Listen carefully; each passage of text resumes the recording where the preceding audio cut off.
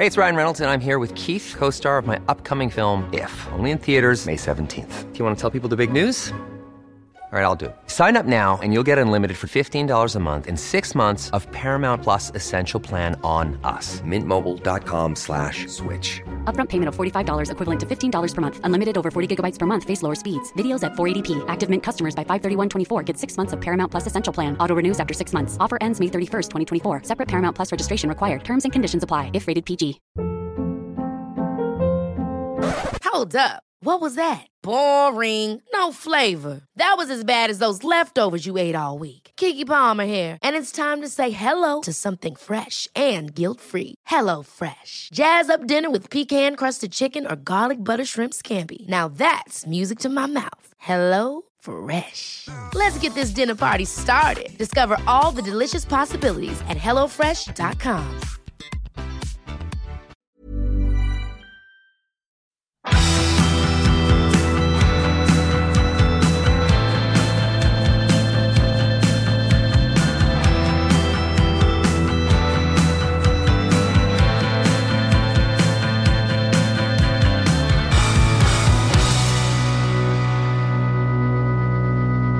Velkommen til Tingenes podcast.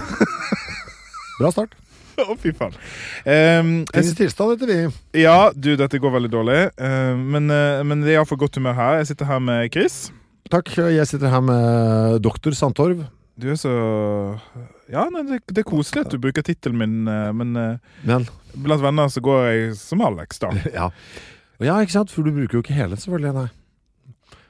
Titelen min, nei. Ja, Alexander, tenker jeg på. Nei, det er veldig sjeldent, altså. Ja, nettopp, jeg skjønner. Jeg har jo... Men aldri blir kalt for Sander heller? Nei, og ikke X heller. Nei. Er det noen Alexandere som blir kalt for det? Det er bare fjasekopp. Ok, det er bare fjasekopp. Kristoffer har sagt at han ikke har sett denne versjonen av meg, men jeg er altså blid i dag. Ja, nei, altså du tenker at dette kommer til å gå bra, tenker du nå?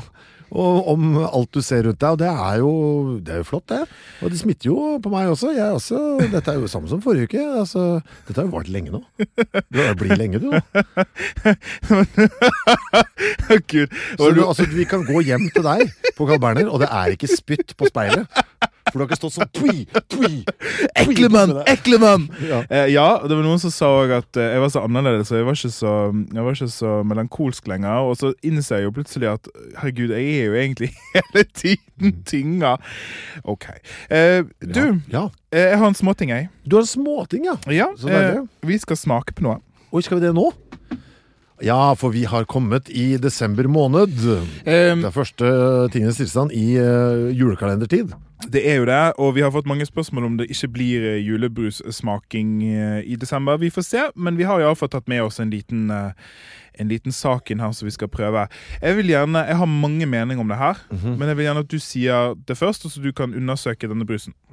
Ja, det er altså en Urge med holiday flavor. Det er deres forsøk da på å hive seg inn på julebrusen på et eller annet vis, men de har ikke tørt å kalle det for julebrus. Fruity flavor uten sukker. Hva syns du om... Altså... Designet er under enhver kritikk. Ja, takk. Det ser ut som... noen har tagget Urge og holdt skrevet med sånn tagget holiday flavor, og så har de runka på det etterpå. For det er sånn hvitt som bare henger, sånn dryss som bare henger over bokstavene. Det er et forsøk på snø som ble til runk. Ja, been there, done that, liksom. Men jeg synes også at det var så deprimerende, fordi at jul er jo koselig, trivelig, gode ting, men det ser altså ut som det er jul med fattigdom. Ja, jeg har noe helt i glasset her. Vi må smake samtidig. Oi, det er veldig pilsete i framtoningen. Sånn fargemessig, nærmere ølen enn annen. Der er helt oppi. Men er du enig? Det er veldig øllete look i forhold til annen julebrus. Ja, du, det er den der litt sånn svak, tynn brunfarge. Jeg lukter jo, det er altså syntetisk lukt det her. Ja, og det lukter... det lukter vondt! Ja, det lukter litt... Som noen har vært på en av dine labber og prøvd å lage. I dag skal vi prøve... Hvem kommer nærmest sitron i lukt i dag? Ja, det var ikke bra, men dere vant. Ja, det er litt sånn Zalo-aktig, sant? Ja, det er veldig Zalo. Ja, skal vi smake da? Ja. Oi. Å, fy faen. Det var mye samtidig som det var lite. Og det var vondt samtidig som det var vondt. Det er altså champagne. Det er sånn sterk Funlight champagnesaft. Ja, det er det der. Det er faktisk saft med kullsyre her. En litt for sterk saft med kullsyre. Ja. Er det, altså i Dr. Santos brusspalte, så får dette terningkast 1. Det har ingenting med julebrus å gjøre i hvert fall. Det er en sånn på sidenaktig... nei, den... men det skal den ha. Jeg synes det er pussig at den var sukkerfri, for den oppleves som rik på aspartam, eller sukrin, eller hva faen. Ja, skal vi se hva det er forresten. Jeg oppfatter den som ekstremt søt. Ja, den er altså den klassiske aspartam, asesulfam K-komboen, ser jeg. Ja. Det er mye av den oppi. Ja, det tror jeg. Nå bare ser på innholdsfortegnelsen for å se om det er et eller annet. Altså, den oppgis som følgende da, naturlig citrusaroma, med andre naturlige aromaer. Hør på forrige episode for å høre hva vi synes om den formuleringen. Ja, hør på det, og pluss det er ingenting naturlig her. Nei. Bare for å sitte det på spisset. Nei, Urge, det var en total for det, så dere har laget altså sikkert julens ekleste produkt. Ja, det var stramt. Vi skal snakke om takk for starten. Vi skal snakke om, det har dere sett sikkert da, på titelen av programmet, om atomer. Ja. Er det er du som har forberedt dette. Er det et oppfriskningskurs litt for de av oss som hadde om dette på skolen og kanskje har glemt litt hva det er? Ja, dette er altså ja, det er akkurat det er, fordi du hadde en kjempegod idé. For du sa til meg en gang at liksom, vi snakker så mye om atomer på en måte i denne podcasten, men hva faen er det? Og så er det sånn, ja, det var et godt poeng. Så jeg tenkte egentlig det er litt oppfriskning for dere som har glemt hva dette egentlig er. Jeg har nok glemt veldig mye der, altså. Jeg tror mange har det, for det er litt diffust, sant? Hva er det? Men det er også litt sånn, det er egentlig også en berettelse om vitenskapens historie, for at vi skal faktisk gå gjennom hvordan atomet ble atomet, gjennom liksom tidene da. Så jeg har egentlig lyst til å guide deg gjennom atomets historie. Perfekt. Først litt etymologi. Vi har en lytter, som alltid etterspør litt mer etymologi. Ja, jeg skjønner det. Jeg skjønner jo nå at lytteren er en mann over 40. For det er gjerne de som er mest opptatt av det. Lokalhistorie og etymologi, andre verdenskrig, de greiene der henger sammen. Og det er så koselig med sånn tilbakemelding. Ja, kjempefin podcast, men kan dere ha litt mer etymologi? Ja, det kan vi. Så atomer kommer fra den greske atomos, udelelig. Og jeg har litt sånn før vi begynner på historien så tenker jeg at det er greit å ta litt sånn at vi bare får litt oversikt i tilfelle du ikke husker noe. Ja, men jeg synes for dette harmonerer litt med mitt inntrykk av atom udelelig, for det er ikke sant, vi skal få ting ned til sine minste bestanddeler og så bare på et annet sted så kommer, nei, vet du hva, nå har vi kommet til veis ende, denne får vi ikke delt ut, nå har vi kommet her. Dette er så lite det blir. Ja. Derav kommer det sikkert da, jeg tror. Ja, det er det som er tanken, at uansett hva det er du finner rundt deg, så kan du kutte de 2 biter, og så står det en av de bitene og kutter 2 biter, og så blir det mindre, og på et eller annet tidspunkt da, så møter du på den minste delen, som er udelelig, som du ikke kan smadre opp i mindre biter. Og det skal være atomet. Det skal være atomet. Og så er det som er litt spennende med atomet, at det har vi trodd helt frem til type 1960, og etter det så viser det seg at nei, vent, atomet består av flere biter igjen. Så det er nå i hvert fall, men det kommer vi til. Ja. Også litt sånn bare sånn at vi skjønner hvorfor er det viktig å snakke om atomene. Det er jo det at selvfølgelig alle stoff består av atomer. Vi nevner jo mye her på podden også. Vi gjør det. Jeg synes faktisk det er mer interessant å snakke om det som ikke består av atomer. Okay. Kan du tenke deg noen ting som ikke består av atomer? Det sitter det veldig på on the spot, som det heter da. Nei, er vi over i antimaterieland og sånn? Veldig spennende tanke, hold den. Ja, ok. Ja. Nei, da gir jeg opp. Nei, ok. Det var det du hadde. Det var litt fint. Antimaterie eller ingenting. Altså vakuum. Perfekt vakuum. Dritt, ja. Ja, for det er jo sånn, vakuum betyr altså at du får negativt trykk inni der, sant? Du suger ut alt trykk. Dette er viktig i verdensrommet, for eksempel. Og da er det sånn at et vakuum er per definisjon ingenting. Så det er ingen atomer der. En annen er noe som du mest sannsynligvis bruker nå for å høre på oss, strøm. For strøm er elektroner i bevegelse, men et elektron er ikke et atom. Vi kommer til dette. Ja, det må du tro.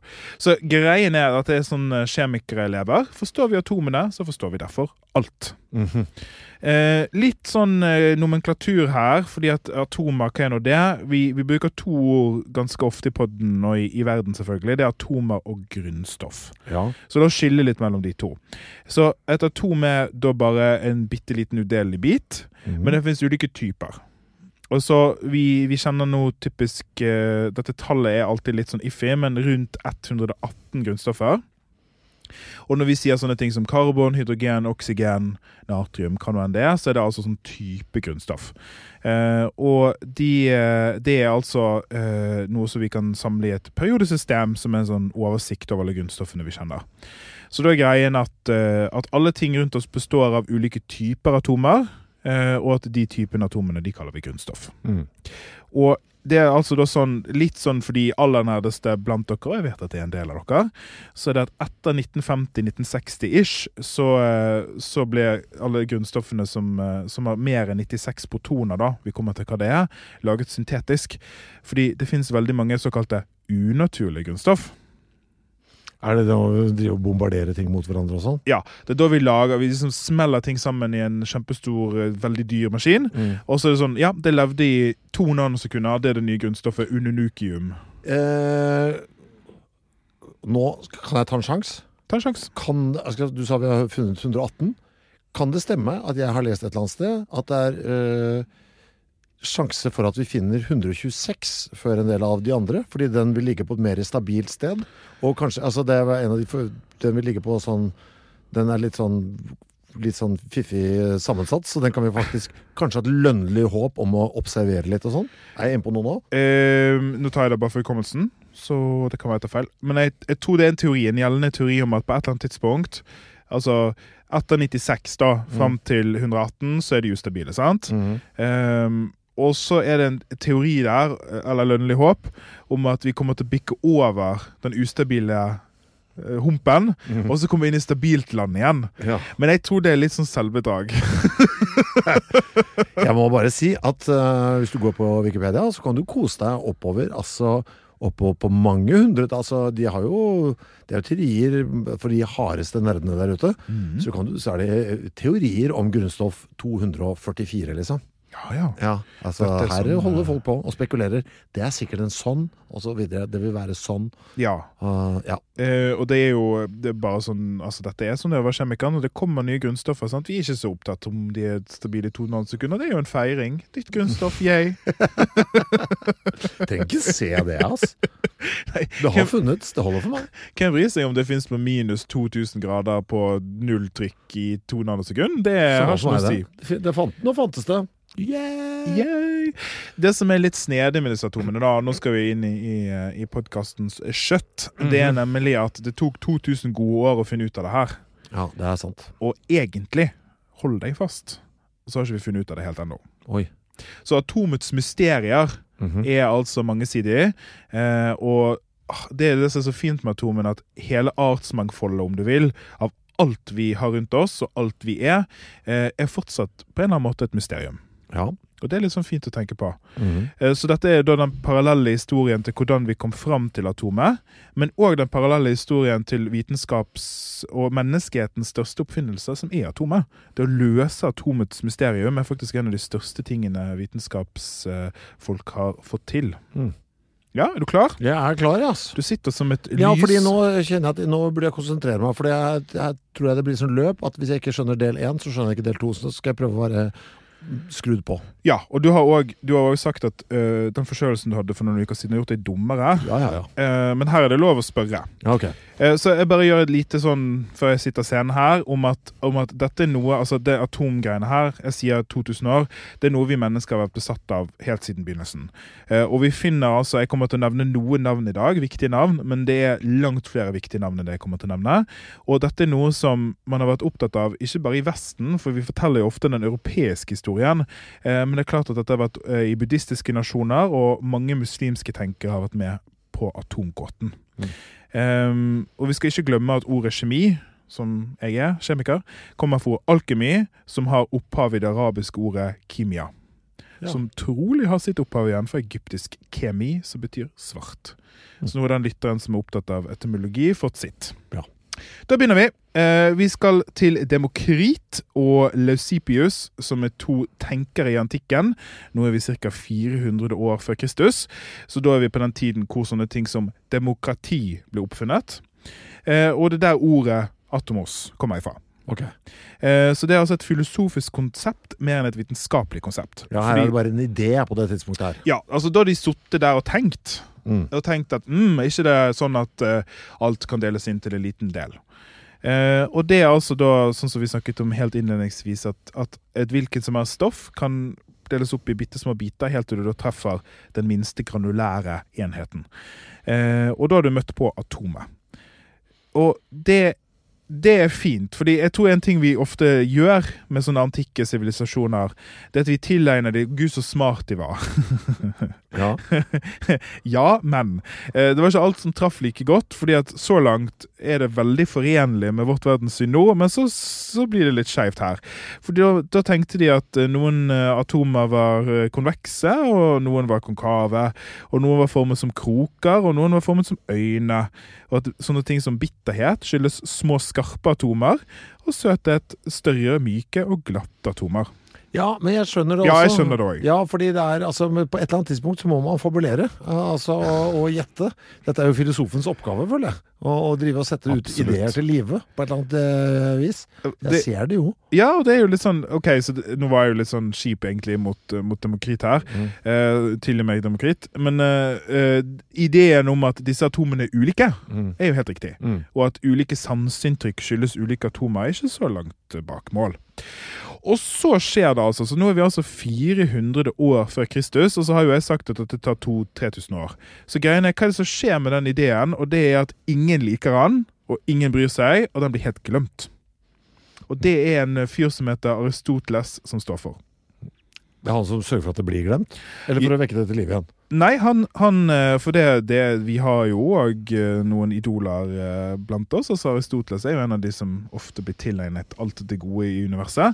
Men han har en helt annen idé, som han mye mer fan av, som at nei, drit i de der konkave atomene, alt består av 4 elementer. Åja, det en av de, ja.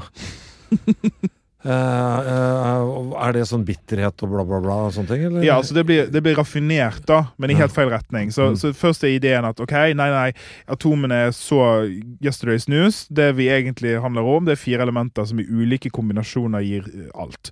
Så litt vann og litt luft, så får du det, og ja, du skjønner. Ja. Og så blir det raffinert da, opp mot middelalderen, hvor man nå begynner med sånne ting som disse 4 humorene, og man begynner med sånn alkemi med svovel, og det blir helt sånn koko og alt det der. Det blir helt uoversiktlig. Men det bare sånn gøy å liksom være litt bitch mot Aristoteles da. Ja, men jeg liker det. Ja. Nå hadde du det liksom. Dere var inne på noe, kunne du ikke bare, ja. Ok, så da har vi, nå skjer det ingenting egentlig, for alle tenkerne i Europa og i store deler av resten av verden har havnet helt på villspor. Så frem til type 16, sent på 1600-tallet, så det 2000 år. Ja, 2000 år, så alt sånn kaos med disse elementene. Og det som så gøy med det jo at det jo helt umulig å få det til å gå opp. Så det hele tiden, det begynner liksom sånn, jeg vet ikke helt om jeg tror på den her ildteorien og vannteorien, og hvordan blir det metall egentlig? Jeg får ikke det til å stemme. Nei, men drit i det, Aristoteles hadde rett.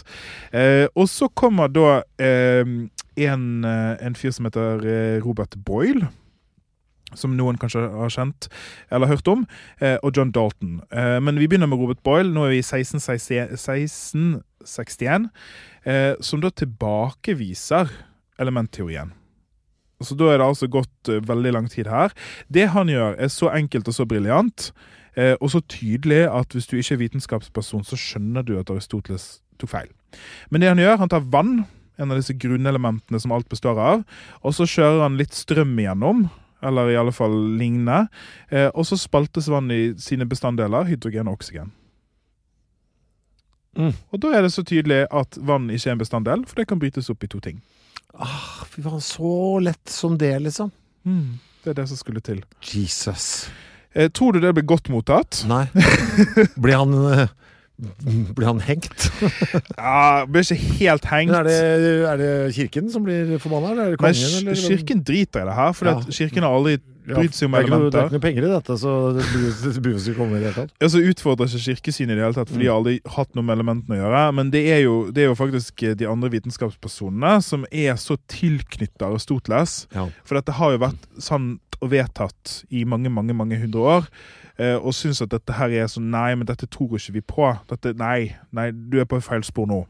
Så det er jo også en sånn liten sånn, dette med å bli forelsket i en idé, som vitenskapsperson er kjempefarlig. Det å være objektiv og altså bli utfordret på sine syn, det ser vi at det gjorde man ikke da, og det er faktisk noe som man kanskje ikke gjør i stor grad nå. Men uansett, det ble altså spikeren i kisten for Aristoteles sine elementer. Og da, en viktig ting som man ser, det er at hvis han tar vann fra ulike steder, så får han alltid det samme. Så her er han helt briljant, fordi at man visste ikke at vann var det samme alle steder, på en måte. Men han sier at uansett om jeg tar vann herifra eller derifra, under samme forhold og under samme mengder og sånn, så får jeg alltid mer hydrogen enn oksygen. Alltid. Ja. Så det tyder jo, da begynner han å tenke, ok, er det, altså, disse bestanddelene her, er det sånn at i vann så er det 2 ganger mer hydrogen enn oksygen? Men hvordan er sånn forskjell på hydrogen og oksygen? Det skjønner ikke jeg på den tiden der. Ja, det er fordi at, så du kan ikke se forskjell, men du kan gjøre kemiske tester, så hydrogen smeller for eksempel. Ja, ikke sant? Så da kan du liksom gjøre tester på gassen og finne ut hva som er hva. Så det er egentlig... Sånn som vi snakket vel om Pasteur for kjempelenge siden, men det er sånn de beste tingene er ofte veldig enkle. Så da er det altså et paradigmeskifte. Og det har vi snakket om før. Det som skjer da, det er at hele verden, eller store deler av verden, har trodd en ting. Det kommer motstridende bevis, og det blir mer og mer og mer av de, og på et eller annet tidspunkt så må vi rett og slett raffinere verdenssynet vårt. Ja. Og hver gang det skjer er vondt. Ingen vil det. Alle hater det, men man begynner å få en idé om at denne atomideen som Demokrit langt tilbake hadde, kanskje ikke er så dum. Det som imponerer meg er at de i det hele tatt husker på, vent litt, var det ikke en som skrev noe for 2000 år siden?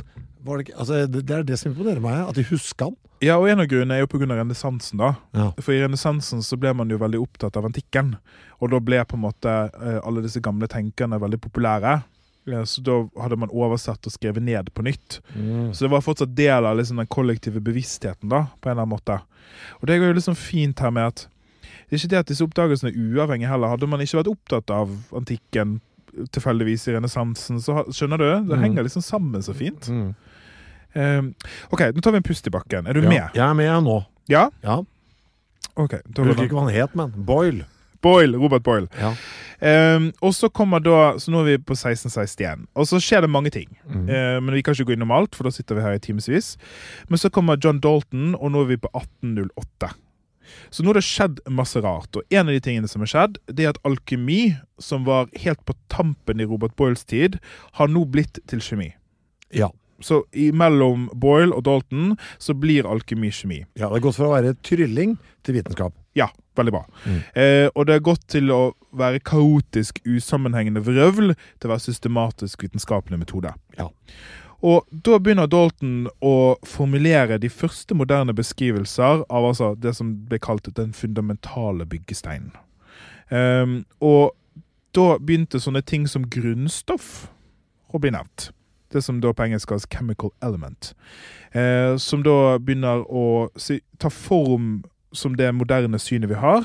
Vi har ulike atomer som er unike, som ikke kan ødelegges eller endres, og at de da kan, dette er det viktigste, kombineres til å lage mer komplekse strukturer. Det må ha vært et lite skritt å gå. Ja. Det lille tankeeksperimentet der. For det er et eller annet med liksom å bare kutte ned, og sånn her har vi, jeg synes det i seg selv er også en ganske vild tanke, at det skal stoppe et sted der. Ja, er det alternativ liksom? Hva kunne skjedd? Ja, det bare kan bli mindre. Altså, det er, mentalt sett så er det en mulighet for meg. Ja, for det er jo litt sånn gøy å snakke om, fordi nå er atommodellen så godt inkorporert på en måte, vi lærer jo alle om det, så når vi glemmer det igjen, så lærer vi alle om det. Og vi vet, ja, alt er atomer, det er greit. Men altså, er det et alternativ der? Ja, for det en sånn uendelighet-mulighet der, føler jeg. At det kan bli... For eksempel hvis du tar tid da. Altså, du kan aldri løpe 100-meteren på 0. Nei. Det går ikke, for du må flytte deg liksom. Ja. Men si at du kan løpe på 0,1. Du kan løpe den på 0,01. Du kan løpe på 0,001. Altså, du kan bare legge til desimaler da. Det sånn, i hvert fall sånn intuitivt i hodet mitt, så det en sånn teoretisk mulighet for at du bare kan, hvis du nå ser bort fra alt vi vet da, at ja, vet du hva, du kan alltid kappe inn, akkurat som du kan på tid da. Så da betyr det egentlig at du finner ikke det kan finnes noe som ikke uendelig lite på en måte. Altså, du kan gå mot hele tiden mindre. Du kan ha et halvt atom. Du kan ha et halvt atom, ja. Og du kan ha et kvart atom. Ja, ikke sant? Ja. Så intuitivt så går det for meg. Ja. Nei, og det jo sånn spennende å snakke om, synes jeg. Ja. Men det jo det. Ja, vi tar jo for gitt disse tingene. Ja, for det det som frustrerer meg litt her. Men, jaså, så du skal ikke bli delt ned, men hvis jeg bare har en liten nok kniva, og går løs på det, så skal du se at du blir delt, skjønner du. Og så viser det seg jo at Dr. Skau faktisk inne på noe. Du bare ligger, fordi vi må inn til 1960 før... Ok, vi kommer dit. Ja, uansett, nei, men det var fint. Dette bra, for dette sånne ting som jeg oppriktig lurer på. Ja, veldig bra. Så da altså en viktig ting at så vi har altså disse atomene, udelige biter, og det finnes ulike typer, man har ikke begynt å kartlegge periodesystemet enda, men det begynner å komme nyheter om at i Sverige har de funnet dette, i Tyskland har de funnet det, i Tyskland har de tisset i en kopp og kokt, og det ble fosfor, det en ting, og så begynner man å få stykker av et større bilde. Og det skjer typisk, altså tidlig 1800-tallet, da mange av disse grunnstoffene begynner å bli oppdaget, for man leter etter dem. Og så begynner man å innse at så atomene går sammen, For det litt sånn viktig, du kan godt ta alt og dele det inn i en eller annen bit, men hvordan blir de små bitene større? Og da det nettopp dette med den kjemiske bindingen som viktig. Det rundt her man skjønner liksom at vann H2O, liksom? Ja. Så man begynner, og da bruker man da for eksempel sånn som Boyles resultater med at det alltid 2 ganger mer hydrogen enn oksygen, uansett hvor vannet kommer ifra. Og når man da begynner å innse at men hydrogen et atom og oksygen et atom, så må du ha 2 hydrogen per oksygen. Og da finner man, og det jo det som Gud, nå får jeg gåsehud, herregud. Det så bra at jeg kom nå! Ja, for jeg har ikke sagt det jeg fikk gåsehud av ennå. Jeg bare tenkte det før jeg sa det. Ja, hva da? Jo, det da man finner ut at vannet H2O, som den mest banale tingen som vi alle tar for gitt, men det tok 2000 år. Ja, ikke sant? Ja. Det sier noe om hvor utrolig langt vi mennesker har kommet. Men hvordan skjønner han at det 2? Jo, for han får 2 ganger mer hydrogen enn oksygen. Ja, ok, men han helt sikker på at det, liksom? Skjønner hva jeg mener? Nei, altså ingen helt sikker. Tar han sånn roughly, kunne han like gjerne sagt H3O. Altså, eksperimentet ser sånn ut, bare for å forklare hvordan det ser ut. Hvis du har vann, sant, oppi en bolle, og så har du 2 rør, som sylinder, så du kan måle 1 milliliter, 2 milliliter, 3 milliliter. Så boble, så begynner det å boble i rørene, sant? Og så ser du at, i det hydrogenrøret mitt, så det alltid 2 ganger mer, for eksempel 2 milliliter, mens i oksygenrøret mitt det alltid 1 milliliter. Men går det til hvert sitt rør? Ja, du kan sitte det opp sånn. Dette var et veldig forenklet eksperiment. Men du kan separere de etterpå. Du kan skille gassene, for det vil bare gå i samme rør. Men så gjør du en raffinering, og så får du skilt de. Og da det altså han og mange andre begynner å se at hvis du gjør det for eksempel med andre ting, saltsyre, eller klorgass, eller hva noe det enkle ting som man har tilgjengelig, så ser du at når du bryter ting opp, så får du alltid de samme bitene. Nettopp. I samme forhold. Og da begynner man å tenke at dette på stort nivå. Hvordan ser det da ut på mikronivå eller på lite nivå? Altså det som kult, dette jo starten på den vitenskapelige metode også, på et annet vis i sammenhengen. Du begynner å måle ting. Ja, ikke sant? Og sammenhengen, hvis jeg får dette resultatet mange nok ganger, så må det være noe. Ja, og du begynner å merke den snedige tanken med å ta vann for mange steder. Det kjempeviktig, fordi at det noe med universaliteten i det da. Jeg har printet ut et bilde til deg, så jeg vil at du skal se på, som faktisk... men det faktisk sånn noe jeg kommer i en knipe hver gang du gir meg noen bilder. Ja, men det ikke så jævlig denne gangen. Det faktisk noe som jeg tror kunne vært en veldig fin poster. Dette ønsker jeg meg. Men det Boyles første atomer. Ja. Skal vi se. Boyles første atomer. Jeg tar på meg brillene. Altså, det sånn som han mener de ser ut, eller de, har han rett? Det dette han har skisset ned og publisert. Ja, elements. Det sånn han ser for seg at de faktisk ser ut? Ja.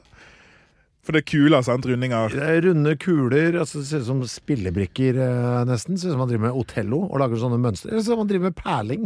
Det det han ser ut som man driver med. Ja. Og nå skal man ha frem med strykejernet og Perle. Og smelte noe greier etterpå. Og så ser du de øverste på en måte grunnstoffene, det enkeltkuler. Og så setter han det sammen til at det blir ting.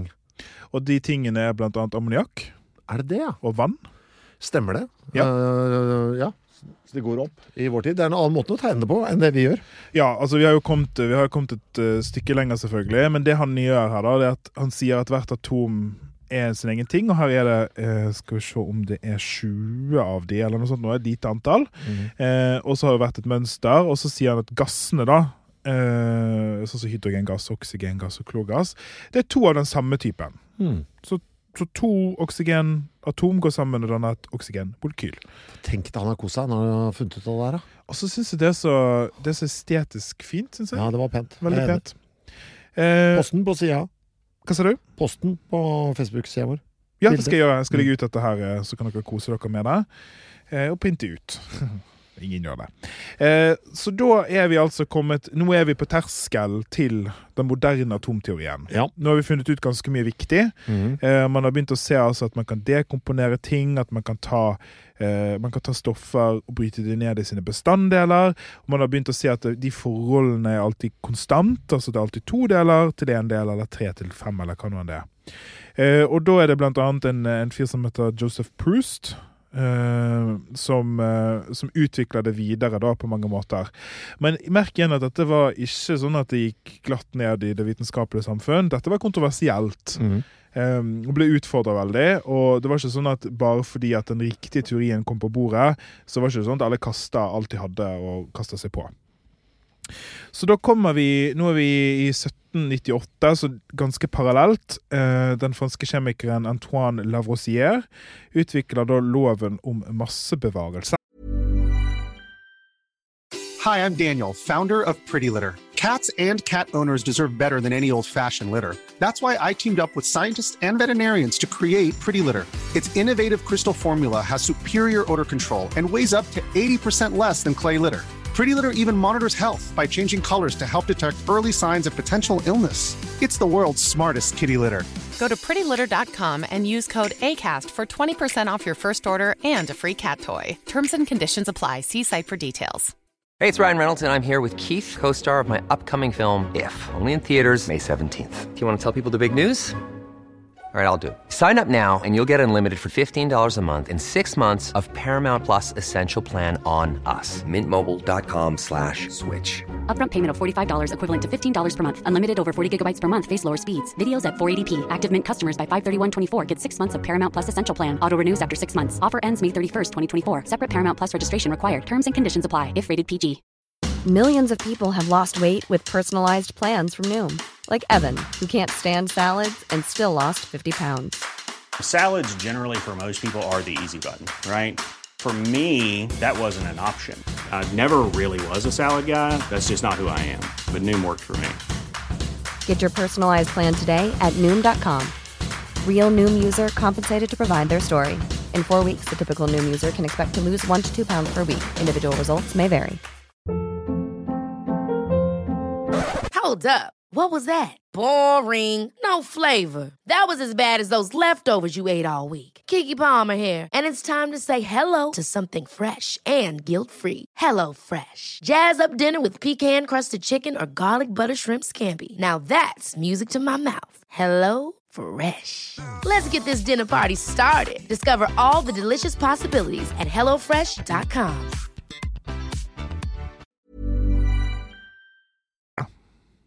Ok. Vet du hva det er? Ingen idé. Nei. Det er så greit at han sier at masse, det kan hverken skapes eller ødelegges. Det bare er. Ja, eller at, ikke at det bare er, men at du ikke kan, for det masse her kan også bety atom. Så du kan ikke skape eller ødelegge atomer. Hvis noe går inn et sted, så må det komme ut. Så hvis for eksempel hydrogengass og oksygengass blir vann, så må du ha like mye masse på begge sidene av den transformasjonen. Men når vi da nå skaper ny grunnstoff, har han feil da?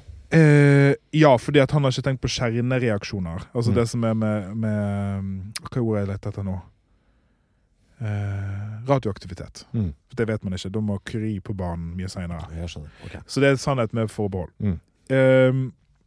Dette viktig fordi at man har begynt å innse at stoffer kan dannes fra hverandre. Altså, den kjemiske reaksjonen finnes. Det betyr at du kan få stoffer til å gå sammen og reagere og danne noe annet. Og det høres veldig sånn, det noe å finne ut av da? Men det faktisk en kjempestor ting å finne ut av. Så da har man begynt å forstå hvordan ting blir til. Fordi at de har sett i laboratoriene sine og kokt på ting og smelt på ting, og sett at hvis jeg går inn med disse stoffene, så det skal komme ut et annet stoff igjen. Men hvis du ser på deg en vektskål, så skal det være like tungt på begge sidene. Det du gikk inn med, må du få ut igjen. Er det her de begynner første gang å kunne forutse ting på forhånd før de gjør noe også da, eller? Ja, nå begynner vi... For det kunne du jo ikke før, så bare gjøre, og så se hva som skjer, og så tolke etterpå. Ja, og nå kommer noe så enkelt som molbegrepet. Det er et ord som ingen andre kjemikere forholder seg til. Ja, aldri hørt om. Noe så enkelt som molbegrepet? Jeg vet ikke hva det er. Ja, nei, det er derfor jeg ler. Det er ingen andre kjemikere forholder seg til det, men alle kjemikere har dette som det viktigste ordet noen gang. Men det sier noe om stoffmengde, som rett og slett er hvor mange partikler det er i et gram av noe. Så du kan veie noe, og så kan du si, aha, her er det så mange antall atomer. Ja. Og da kan du begynne å regne, og da kan du begynne å forutsi. Så det er fint. Jeg bare sier at denne massebevarelsen som kommer da på tampen av 1700-tallet blir bygget ut av Einstein mye senere. For Einstein begynner med energibevarelse. Det berømte E lik MZ i andre, MC i andre. Som der er energi og M med masse, og han sier at det faktisk de henger sammen. Ok, fortsatt med? Ja. Ja? Jeg har masse spørsmål, så jeg er bare spent på hvor det ender. Men kanskje du tar noen da? Nei, men dette på... Altså, kan man se atomer? I dag? Sånn, ja. Sånn ser et oksygenatom ut. Vet du, nesten. Fordi man har fått mikroskoper som er så gode at vi kan se omrisset av atomene. Men vi har ennå ikke klart å se et atom. Definer se. Jeg vil se et foto. Jeg vil åpne VG nett. Her, sånn ser hydrogen. Og så kan du klikke på et sånn superskarpt bilde, sånn som du har fra noen sonder ute i verdensrommet nå. Har liksom bare, fy faen, her er skarpe bilder av Pluto. Og da jeg blir frustrert at jeg ikke kan bare se. Sånn ser hydrogenatomet ut. Sånn krystallklart. Ja, med kanter og dritt. Det er en grunn til det. Okay. Og det er på grunn av et eksperiment som du elsker. Double slit experiment. Ja. Og det kommer vi til. Har det noe med det å gjøre? Ja. Fy i helvete, skal vi over i jævla kvantedriten her? Jeg skal si sånne ting som Heisenbergs usikkerhetsprinsipp etterpå. Shit, og det gjør at vi ikke kan ta bilde av det? Blant annet. Så det går ikke an, det er ikke mulig å ta bilde av et atom?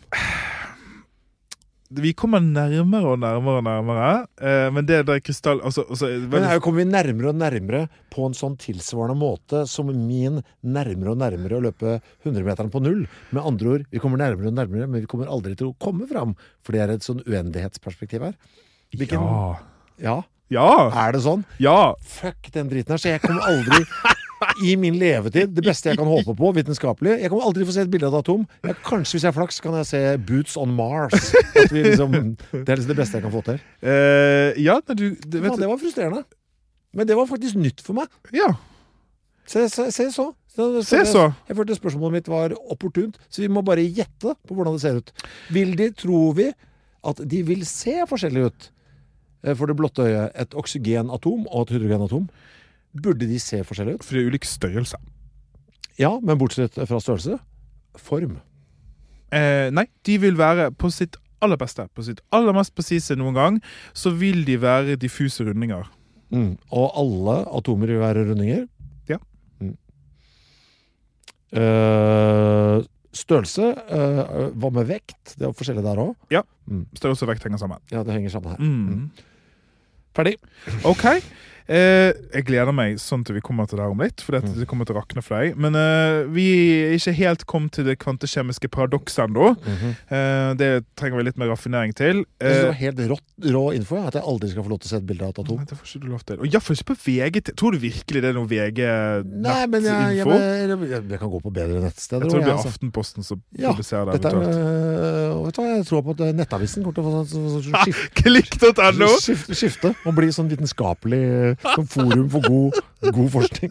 Ja, det er jeg helt sikker på. Ja. Det er faktisk mer sannsynlig enn at du får se et atom noen gang. Ja, så da, så nå har vi kommet til at atomet finnes. Man har trodd og adoptert ideen om at det er udelelig, og at det er den minste delen i universet. Ja. Så smeller det igjen, både fysisk og metaforisk. Fordi at man innser at atomene består av mindre biter igjen. Når innser vi det? Blant annet i 1898. Det var tidlig. Fordi at husk at strøm kommer snart. Ja. Og strøm er elektroner. Så da må man oppdage elektroner først. Så da Må man egentlig oppdage det først? Ja, det kan man ikke bare oppdage strøm, og så etterpå så kan man gå ganske lang tid før man skjønner hva det er? Nei, fordi man kan fru Blom. Det er vanskelig å si, for jeg vet jo, det er jo historisk, sant? Men i og med at strøm og elektrisitet er elektroner i bevegelse, så er det veldig vanskelig å snuble over det uten at du leter etter det på en måte. Det synes jeg også er interessant, skjønner du. Ja, gøy. Ja. Så da er vi i 1898. J.J. Thomson oppdager at atomet har en spesiell partikkel, altså en mindre bit igjen, som er negativt ladd. Og han kaller det et elektron. Og da motbeviser han Dalton, så nå er det også en veldig god leksjon i hvordan vitenskapsteorien funker. Det er ingen som er en stjerne her. Alle har tatt feil. Ja, vi bygger lag på lag. Ja, og vi bygger det oppå hverandre i ydmykhet. Så han motbeviser altså Dalton, som mente at atomet var den minste delen av alt. Han sier nei, atomet har altså mindre deler igjen.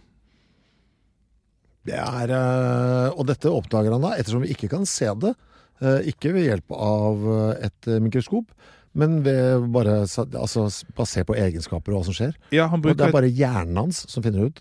Han bruker et spesielt oppsett, et eksperiment i bunnen her. Jeg prøvde å skryte han opp, det funker ikke. Ja, men jeg vil ikke late som om det på en måte er sånn at han bare har tenkt ut heller. Nei, du kan ikke late som. Nei, det går ikke. Ja, men det kan du ikke. Nei, det er jo det som er hele problemet. Ja, men det er hele opplegget. Så jeg er enig med deg. Altså, det er så deilig flott å være dum her, fordi ja, men omfavn det, vi er alle dumme. Jeg omfavner, ja. Det er bare jeg er dum også. Så nå kommer vi inn i det som jeg tror begynner å gjøre at dette blir fryktelig komplisert. For nå kommer vi inn på hvorfor kanskje vi ser det jævla atomet. Ja. Så nå skjer det mye rart på fysikkfronten, så dette er ikke mitt fagområde. Da er det mange fysikere som kommer på banen. Så langt har det vært liksom kjemikere for det meste. Og nå når man begynner å komme så smått så det her, forbi atomnivå, så må fysikerne på banen. Og da kommer Rutherford, Geiger fra Geiger-tellere, og Marsden. De gjør en serie med eksperimenter, og nå er vi på 1900-tallet, så nå har vi begynt å nærme oss moderne tid, 1908 til 1913, og konkluderer med at det finnes denne negative ladningen som Thomson har oppdaget, men hold dere fast, det finnes også en positiv partikkel, som kalles et proton. Og så finner de ut at det er en kjerne, altså det finnes en sånn klump der disse protonene befinner seg, men elektronene er ikke på samme sted. Jeg skjønner ikke hvordan de finner ut av det. Nei, det har jeg faktisk hoppet over. Ja, for det, ok, greit. Ok, la det være. Jeg kan spørre om det på privaten. Men jeg vil at du skal stamme inn din til noe som kommer etterpå. Ja. Så kommer vi til et viktig punkt. Niels Bohr, den kjente fysikeren, danske fysikeren i 1913. Og da får vi faktisk den første moderne modellen for hvordan atomet ser ut. Med Bohr-modellen. Og den kjenner dere veldig godt igjen. Det er kanskje den tingen dere tenker på først med atomer, hvor det finnes en klump i midten, en runding, der kjernen er, og så har du fine baner rundt, sant? Solsystem. Ja, solsystem, ja, absolutt. Og det var faktisk det det ble kalt også, solsystemsystemet. Ja. Eller det var ikke det det ble kalt, men ja. Okay. Det ble sammenlignet. Og for det var veldig sånn lett, og det var veldig sånn fin idé, for det var sånn, vent, det finnes liksom på bittelite nivå, på bittestort nivå, så er det samme modell. Det er liksom fint og rundt. Men det er jo bare påhitt, antar jeg. Det er ikke sånn det vil se ut. Nei. Det hadde vært veldig deilig hvis det var sånn, for det er så enkelt. Men da sier Bohr at i kjernen så er protonene, elektronene svever rundt i pene og definerte baner. Og grunnen til at det går rundt i disse banene, det er på grunn av noe som kalles kvantifisering. Og der får vi sånne ting som kvantefysikk ifra. Enkelt forklart, og jeg kan ikke tro at jeg prøver å forklare kvantefysikk enkelt, så er det altså sånn at ting er i kvanta, sånn som egg. Det kommer 1 egg og 2 egg og 3 egg, men ikke 1,5. Nei. Og det er det samme for elektronene. De kan være på dette nivået, eller dette nivået, eller dette nivået, men ingenting imellom. Funket det? Det funker. Takk for meg. Gud, jeg er svett her. Det er deilig. Det er jo det verste du kan gjøre med en kjemiker for det til å forklare kvantifysikk. Det var en vits. Du trenger ikke le. Altså, du vet ikke hvor hardt du nøler akkurat nå. For nå den der, altså, den gikk ingensteds hos meg, den der. Altså, jeg skjønner ikke at det var et forsøk på en vits engang. Så hardt nøles det på andre siden av bordet her nå. For nå er jeg sånn, ok, alt du sier nå tar jeg som sannheter. Så ja. Det er farlig. Gud. Ok, det begynner å nærme seg her. Denne bomodellen funker veldig bra for det enkleste av alle atomene hydrogen. Ja, for det er bare en dings som ser rundt der. Ja, altså det er ett elektron, ett proton, og så er det noe som kalles nøytroner, så ikke vi har kommet til enda. Men det passer veldig fint. Og det var det som gjorde at Bohr-modellen for atomet ble så populær, fordi at man begynte å se at dette samsvarer veldig godt med målinger man kan gjøre. Men for de andre atomene, altså alle de resterende, så funket det jævlig dårlig. Og så, nå kommer det til å revne her. For nå begynner det å skje alle de tingene som jeg vet at du synes er veldig gøy, og som er iboende vanskelig å forstå. Så nå kommer Heisenberg, de Broglie og Schrödinger på banen 1925 til 1926. Jævla Schrödinger. Ja, for nå rakner alt. Ja. Og det de sier da, det er at vent litt, Bohr, ro deg ned 2 hakk. Det her er mer komplisert enn du tror. Og da kommer bølgepartikkeldualisme. Faen, da jævla double slit. Der finnes det masse gode videoer dere kan se på der ute. Det er til og med fra TV-program har jeg sett på Double Slit Experiment, hvor det er en eller annen sånn Tromiggo-aktig type i Holland eller noe sånt, som driver og viser noe barn hvordan double slit-greiene funker. Sånn at liksom selv barn skal skjønne dette eksperimentet. Og det fungerer forholdsvis bra for meg. Ja, for du har jo sagt til meg mange ganger, altså alt for mange ganger egentlig, at dette er sånn noe dritt. Ja, det er jo fordi, ikke sant, alt revner for deg når du ser på det, fordi det er altså så lite intuitivt der. Legg merke til nå at jeg husket hva vi snakket om i forrige program, så jeg sa intuitivt, ikke naturlig. Ja, for jeg har brukt ord som unaturlig, så jeg er like stor at det. Ja, men det er veldig, veldig vanskelig, og jeg har jo en egen rekommendert episode, hvor jeg prøver å forstå kvantefysikk. Den her ligger jo til bunn for mye av sånn, velkommen inn til kvantefysikken, og det var vanskelig for meg. Ja. Jeg tar den lette versjonen. Gjør det. Og merk deg at jeg smiler når jeg sier lett. Så ideen er at disse elektronene som svever rundt, de er ikke bare en partikkel. Nei. Okay? Så det er feil å si at det bare er en sånn klump som går rundt der. Det er også en bølge. Det er der vi kommer. Det er både en bølge og en ting. Ja. Det er både, og bare det. Det er både en fysisk ting og en bølge. Ja, og det finnes ingen steder, det er derfor det er vanskelig, for det finnes ingen steder som vi har sett dette før. Nei. Altså det er ingenting du kan tenke på sånn, så gir deg et bilde av situasjonen som er gjenkjennelig, fordi at dette er noe som skjer på mikronivå, på veldig lite nivå, så dette er et konsept. På stort nivå, der vi lever livene våre, så det er ikke et konsept. Her, på vårt nivå, er ting en bølge eller en partikkel. Det er veldig rart hvis fotball plutselig blir en bølge. Eller bare begge to samtidig. Det er helt umulig å se for seg. Ja, en bølge er liksom mange ting som samhandler. Og, altså det er noe som blir til en bølge. Jeg føler ikke at én ting kan være en bølge. Nei. I mitt sånn daglige liv. Mitt daglige liv også er det sånn. For oss så er på vår makroskopiske tilværelse så er ting faktisk det ene eller det andre. Så blir det enda litt verre, fordi at nå kommer Heisenberg. Og nå kommer vi til hvorfor du aldri kommer til å se et atom. Fordi at Heisenberg i 1927 introduserer Heisenbergs usikkerhetsprinsipp, som er forresten en ting du kan si som gjør at du virker veldig smart. Heisenbergs usikkerhetsprinsipp. Du kan bare lene deg bakover på en kafé, og bare bryte inn i en samtale. Unnskyld, du mener Heisenbergs usikkerhetsprinsipp? Jeg skal se nå, for jeg tror ikke noen i bandet mitt hører på denne podcasten. Jeg skal se om jeg kan dra det fram i bandbussen ved Høve. Eller du kan lage en låt? Ok, ja. Men det han sier gjør dette enda mindre forståelig, for nå er vi på en måte i kjernen av problemet her. Han sier at vi kan aldri vite helt sikkert hvor elektroner er. Det er umulig å forutsi. Det går ikke an. Men når jeg da skal må jeg se elektronene da, for å kunne... Eller var det elektronene du sa? Det var elektroner, jeg sa. Ja, men for protonene, det vil alltid være i midten, så det er jo greit. Den er stabil i midten her. Ja, men greit. Men kan protonene også være forskjellige størrelser, ikke sant, på? Så det er det eneste jeg kan... Hvis jeg skal få et bilde av et atom, så kan jeg se bilde av protonet. Ja, så protonene er alltid samme, men det så vil jeg si en sånn skygge rundt, som er elektroner som er overalt på en gang. Ja. På en eller annen måte. På en eller annen måte. Ja, fordi det er alt, fordi det er både bølge og partikkel. Ja, så da blir problemet at hvis du skal se et sylskarpt bilde av atomet, hvor går grensen? Kan jeg ha flaksa og fange protoner? Ja, jeg tror du kan ha flaks, men du kan ikke forutsi det. Og det er veldig dårlig å bygge en atommodell på flaks. Men nei. Men kan jeg ha, siden jeg aldri kan vite hvor det er, men vil det være, altså, jeg kan aldri vite hvor elektronen er. Riktig. Men det vil alltid være et sted, eller? Riktig. Ok, så for det er ikke sånn at det er overalt hele tiden? Nei. Nei, ikke sant? Så med andre ord, hvis jeg tar nok bilder av et hydrogenatom, så kan det hende at jeg får et bilde på et eller annet tidspunkt av både et proton og et elektron.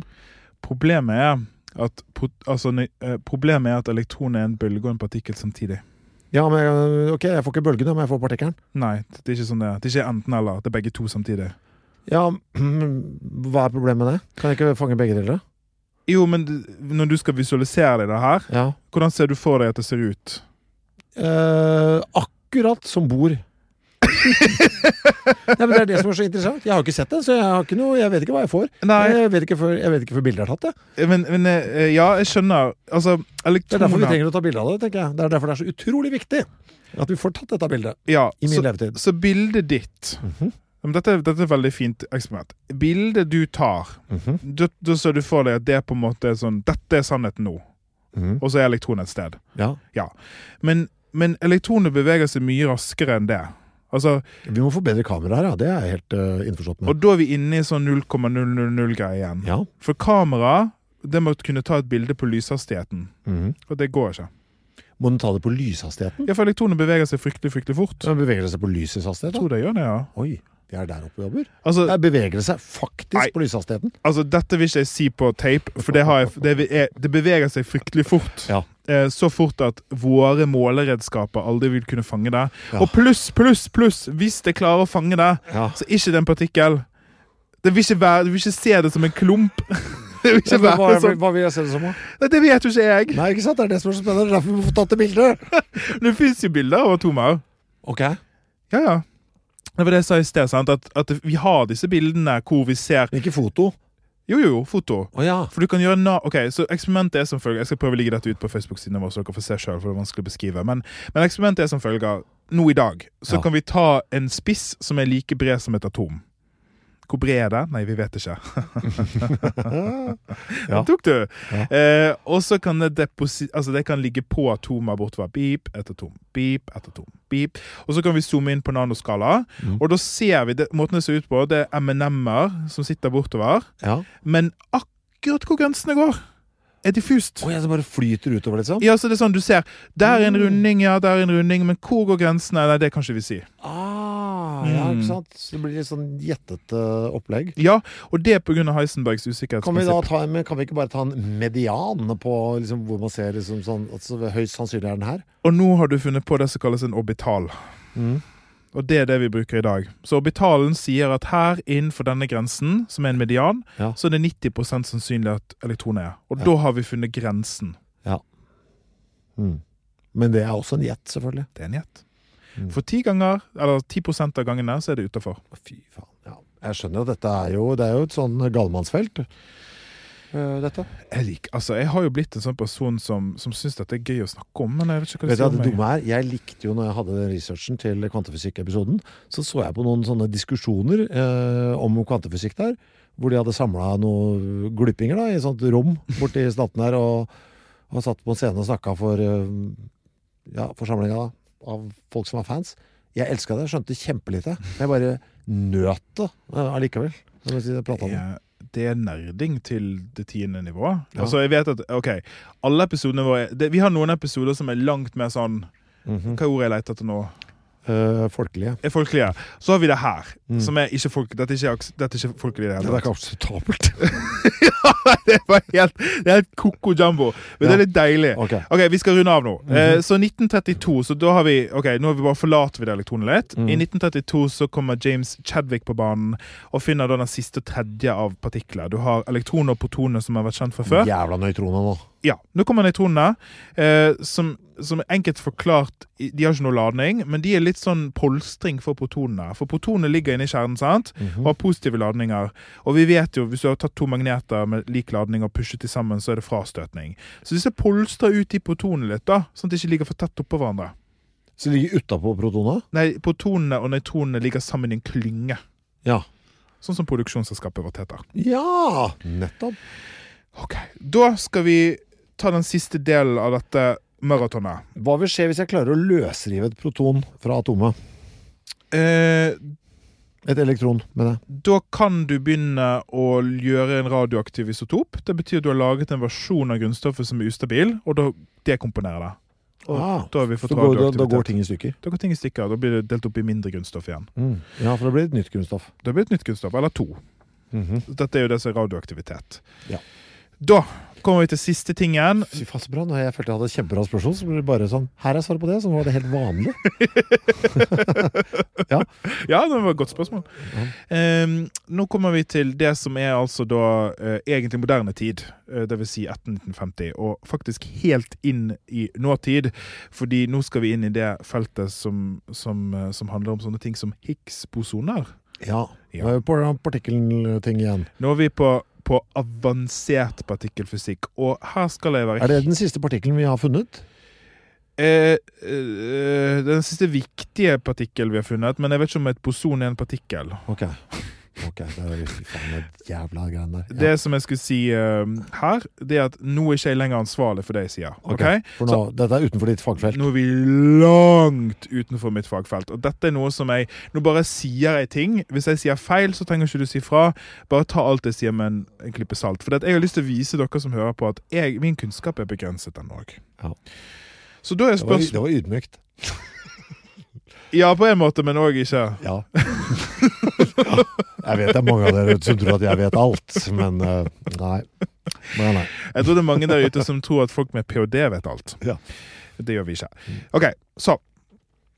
Inni protonene, igjen, nå har vi liksom kommet til atom, til proton, og trodde at vi har funnet da Demokrits atomos, den udelige enheten.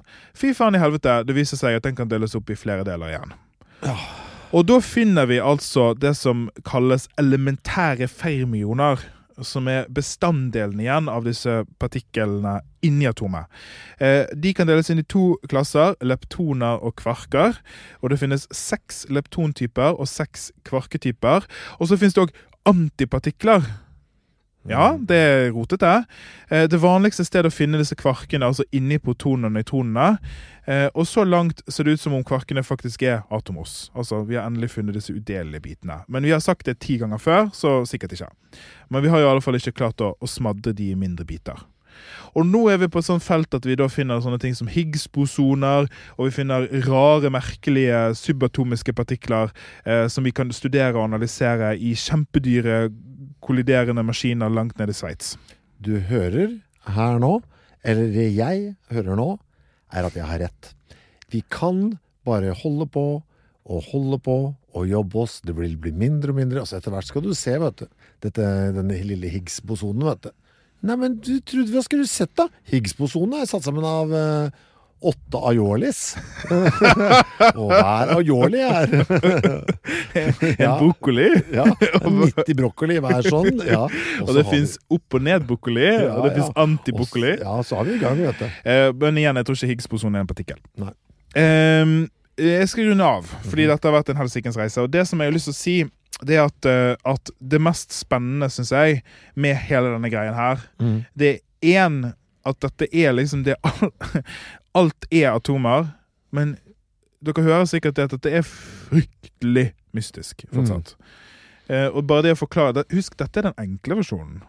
Dette er liksom, nå har jeg virkelig vridd hjernen min for å forklare dette på en enkel måte. Og til og med på den måten er det liksom iboende uforståelig. Jeg skal lese noe. Skal du drive og runde av? Ja, les du.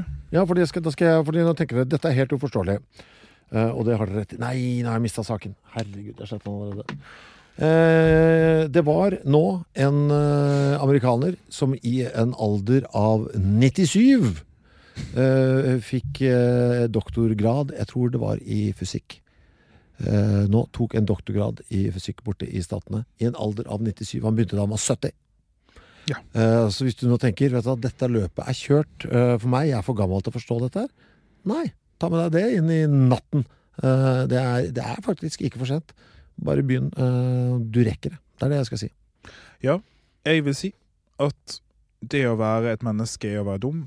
Altså, og det å være en vitenskapsperson er å være ekstra dum. Fordi jeg er en kjemiker, og mitt fag dreier seg om atomer, og jeg forstår ikke egentlig atomer. Og det sier alt. Altså, det handler ikke om å være smart, fordi at ingen av oss er det egentlig. Sett opp mot disse makroskopiske, kjempestore utfordringene og mysteriene som livene våre på en måte utspiller seg i, så er vi alle bare noen idioter som roper ut i tomrommet og stiller spørsmål som vi aldri får svar på. Og det er en del av å være et menneske, og det er helt lov og fint. Jeg vil da bruke dette bildet. Du behøver ikke kunne produsere plast for å kunne bygge fine ting av Lego. Det er altså, du kan sette som en fine ting du, uten å vite hvordan klossen er laget. Ja. Det var et dårlig bilde. Nei, men jeg synes det var veldig fint. Okay. Jeg synes det var veldig fint. Jeg prøvde meg på tampen. Det var nydelig. Jeg skal avslutte med fun facts. Ja. Disse kvarkene, de har supersøte navn. Opp, ned, sær, skjerm, bunn og topp. Ok, det var faktisk jævla bra. Ja, altså, ja, det var veldig bra. Det hørtes sånn som smurfene. De er veldig søte navn. Hvis en kvark møter en antikvark, så annulleres de. Det betyr at de rett og slett slettes ut av verden, og det frigjøres enorme mengder energi. Og det leder meg til siste fun fact, som egentlig ikke er en så man kan lage kvarkbomber på sikt? Ja, for dette har jo vært en sånn teori da, om verdens utsettelse. Hvis du tar antimaterie inni en beholder hvor det ikke rører noen ting, på en eller annen måte er det inni der, og så slipper du løs, bye-bye verden. Fordi antimaterie er altså speilbilde av materie, men med motsatt ladning, og dette er det ingen som forstår. Men for eksempel så har elektronen en antipartikkel som kalles et positron. Og når materie og antimaterie kommer i kontakt, så ødelegger de hverandre, og enorme mengder energi og gammastråling slippes løs. Og i teorien så burde det være like mye materie som antimaterie, fordi at dette må ha vært noe som skjedde når Big Bang ble til. Og vi leter da etter såkalte gamma-blaff ute i universet. Det er steder der vi ser gammastråling, for da tenker vi at aha, her har antimaterie kommet i kontakt med materie. Men vi er ennå ikke sikre på det her, fordi at vi tror faktisk i dag at det har blitt dannet ørlite mer materie enn antimaterie ved universets start. Og det er hele grunnen til at vi eksisterer. Ja, fordi at det må ha vært bitte litt mer materie i utgangspunktet. Hvis det var like mye, så hadde alt gått i stå i begynnelsen. Er det i Sveits eller sånt nå, hvor de nå driver og prøver å finne ut av om antimaterie vil stige eller synke? Det synes jeg er så koselig. De prøver å lage det i laboratoriet, og så prøver å finne ut av hvilken vei flytter det seg. Det synes jeg det er så rart eksperiment. Jeg lurer på om det er der de prøver på det. Jeg synes alt med antimaterie er rart, jeg. Ja. Ja. Hvordan går det med deg? Du, det har vært et kjør, men det har vært gøy. Ja, jeg synes det har vært veldig gøy. Det som har vært mer for meg nå, sånn, fuck it, her trenger jeg sette mer tid til, for jeg synes egentlig det er jævla moro. Ja. Vi skal avslutte med et lytterbrev som er kort. Hei. Hei. Sorry. Blir det julebrussmaking i år? Det er favorittepisoden min fra i fjor. Ja, nei, vi smakte på en julebrus akkurat nå. Den var så jævla vond at det kom ikke til... Nei, det ble med den urgen. Og med det? Med det så takker vi for i dag, og så snakkes vi igjen på Lucia-dagen. Ha det. Ha det. Produsert av Klinge. Ja, du. Det er bra. Hey, it's Danny Pellegrino from Everything Iconic. Ready to upgrade your style game without blowing your budget? Check out Quince. They've got all the good stuff, shirts and polos, activewear, and fine leather goods, all at 50 to 80% less than other high-end brands. And the best part? They're all about safe, ethical, and responsible manufacturing. Get that luxury vibe without the luxury price tag. Hit up quince.com/upgrade for free shipping and 365-day returns on your next order. That's quince.com/upgrade. Ever catch yourself eating the same flavorless dinner 3 days in a row? Dreaming of something better? Well, HelloFresh is your guilt-free dream come true, baby. It's me, Keke Palmer. Let's wake up those taste buds with hot, juicy pecan-crusted chicken or garlic butter shrimp scampi. Hello Fresh. Stop dreaming of all the delicious possibilities and dig in at HelloFresh.com. Let's get this dinner party started. Hi, I'm Daniel, founder of Pretty Litter. Cats and cat owners deserve better than any old-fashioned litter. That's why I teamed up with scientists and veterinarians to create Pretty Litter. Its innovative crystal formula has superior odor control and weighs up to 80% less than clay litter. Pretty Litter even monitors health by changing colors to help detect early signs of potential illness. It's the world's smartest kitty litter. Go to prettylitter.com and use code ACAST for 20% off your first order and a free cat toy. Terms and conditions apply. See site for details.